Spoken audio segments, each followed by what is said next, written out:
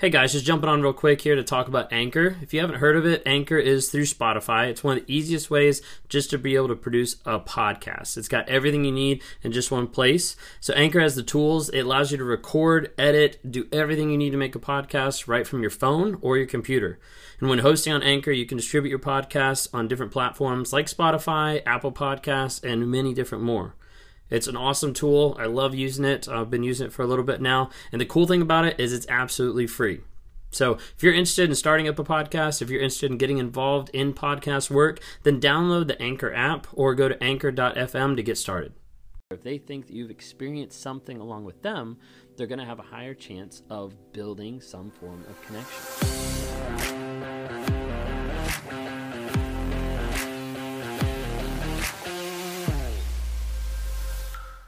Did you have a deep connection with your narcissist?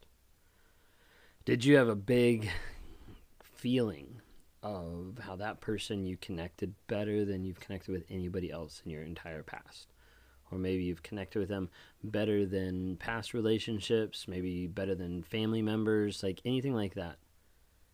Because a lot of times when I'm talking with people on one-on-ones, and right now it's at the place where I'm talking to somebody pretty much every day, at least one person every day, and I'm trying to help them out of narcissistic abusive relationships, help them pick up the pieces after the relationship, like you name it.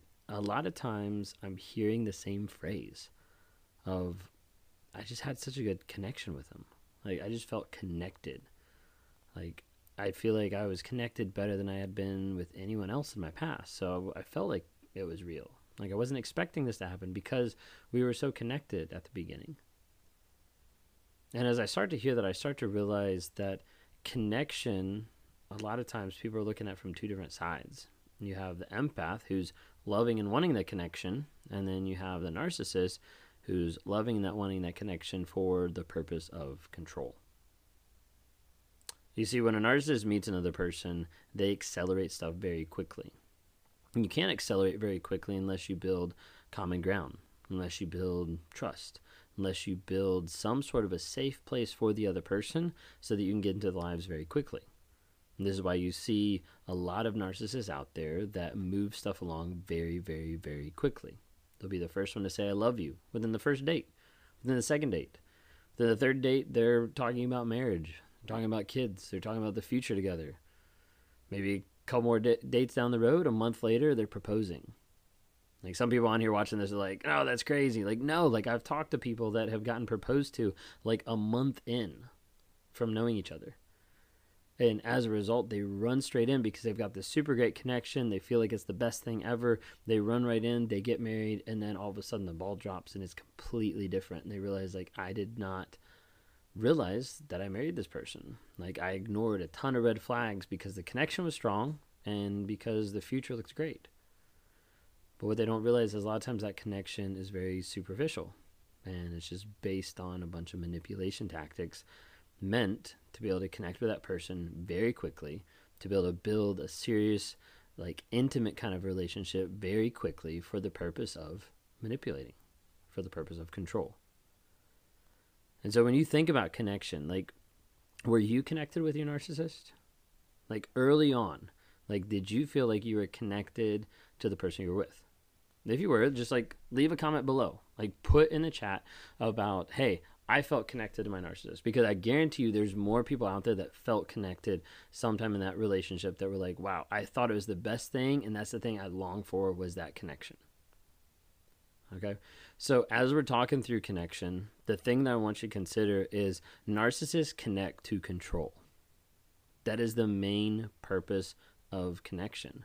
They connect to be able to control. So as you're starting the relationship, you've got your narcissist and you've got your empath. So the goal is to get that supply, that empath, locked in as soon as possible. So as a narcissist, what I'm going to do is I need to build trust and a connection super fast. The faster I build it, the faster I lock you in. The faster you get locked in, the better I have of having you as a supply a little bit longer than the last person. And I'm taking everything I learned from the last person, being like, let me apply it to this one. Let me see if I can tweak my approach a little bit more so that it gets me longer supply. So it gets me longer reaction. So it gets me longer enjoyment on having this person like adore me and think I'm the best person ever. Okay. So as the narcissist, what I have to do very, very early on is I have to establish a connection super quick. And so that could be something really tiny. It could be a personality quirk. It could be a lisp. It could be a bad habit. It could be anything. Like, it doesn't have to be big. It just has to be something small, excuse me, to be able to build a connection. Okay, so let's say I interact with you at the grocery store and you drop something. Okay, I pick it up and I give it to you. Like, that's a tiny point of like connection. Like, y'all like, that's silly. Like, yeah, okay, it's tiny, tiny point of connection. All right, so then later I see you in the store. Like, we're still walking around. I see you in the store a little bit later, and either I can do one of two things. Either I can drop something and make a joke about it, or I can casually mention something else about you dropping something, and I can slowly build a tiny, tiny form of connection. Okay. Now that's if like it's like strangers. Okay. I'm just saying, trying to give an example of like how minuscule it could be. So you put those people together in a work environment or in a friend group or something like that. And that connection accelerates super fast because you're going to see them more often. You've already got a baseline of people already know each other, and you can move that along faster and faster and faster. So you have that initial moment. Like, let's say we're still in like a friend group. Let's say you have an initial moment. The person like trips, you interact with them or whatever, and then next time you see them, they're like, haha, like that happened. You find a way to be able to bring it up in the conversation so that you build a connection super fast. Because if they think that you have either empathy, or if they think that you've experienced something along with them, they're going to have a higher chance of building some form of connection. And that connection over time breeds trust. So as a narcissist, the goal is you build a connection fast. It gives a false sense of security, a false sense of trust. It gives the appearance a lot of times of empathy. And all of a sudden you've got this place where this person is already getting locked in. As they're getting locked in, the other person might see the red flags. They might not even be attracted to the narcissist. But at that point, they don't care, because a lot of times they'll ignore the red flags and the narcissist will keep moving on because the other person feels a sense of connectedness. You see, the problem is a lot of times that connection is not based on anything substantial. It's not based on the person's faith or beliefs or political views or goals or dreams in life.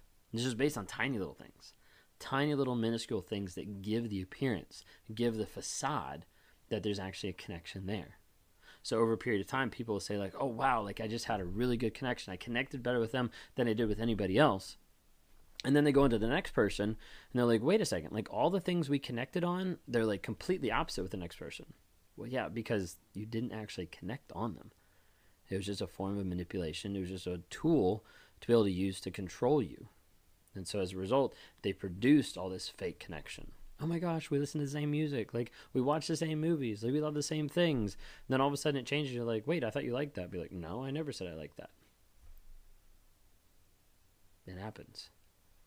Because a lot of times we're looking for that connection so much, it's easier to miss the red flags than it is to realize, like, hey, this connection actually isn't based on anything. It's based on a joke. It's based on a bad habit. It's based on a inside comment or secret, whatever it might be. Like, they'll find literally anything and everything to make a tiny connection. Build connection, establish trust, lock in the supply. That's how they do it. Step by step, piece by piece. They build that up to the place where you think that you're connected to someone. And then as a result, as the relationship turns south, as it turns sour, you start to get to the place that you look back and you're like, we've been through so much. We're connected because of everything we've been through. Honestly, a lot of times when I hear that, I have to look back at the person's past and be like, everything you've been through has been trauma and abuse and lying and manipulating, cheating. Like, everything they put you through is not a connection. All it is control and manipulation and gaslighting. But our minds want to change that a lot of times. Our minds want to be like, oh, we were really connected. No, you're really abused. And then looking back, the narcissist in the gaslighting moment is trying to say, yeah, but look everything that we've been through. No, look at everything they put you through. Think about that. Connection and how it's built needs to be deeper than just the superficial things narcissists do to get you to trust them. If you guys like this channel, if you like listening, just share it with a couple people. Share it with a couple of people that you think might be going through this, that might be struggling in a narcissistic abusive relationship, because a lot of times people are in these relationships and they don't know. They just think the person has emotional problems. They just think that the person has a drinking problem or a sex addiction or whatever it might be.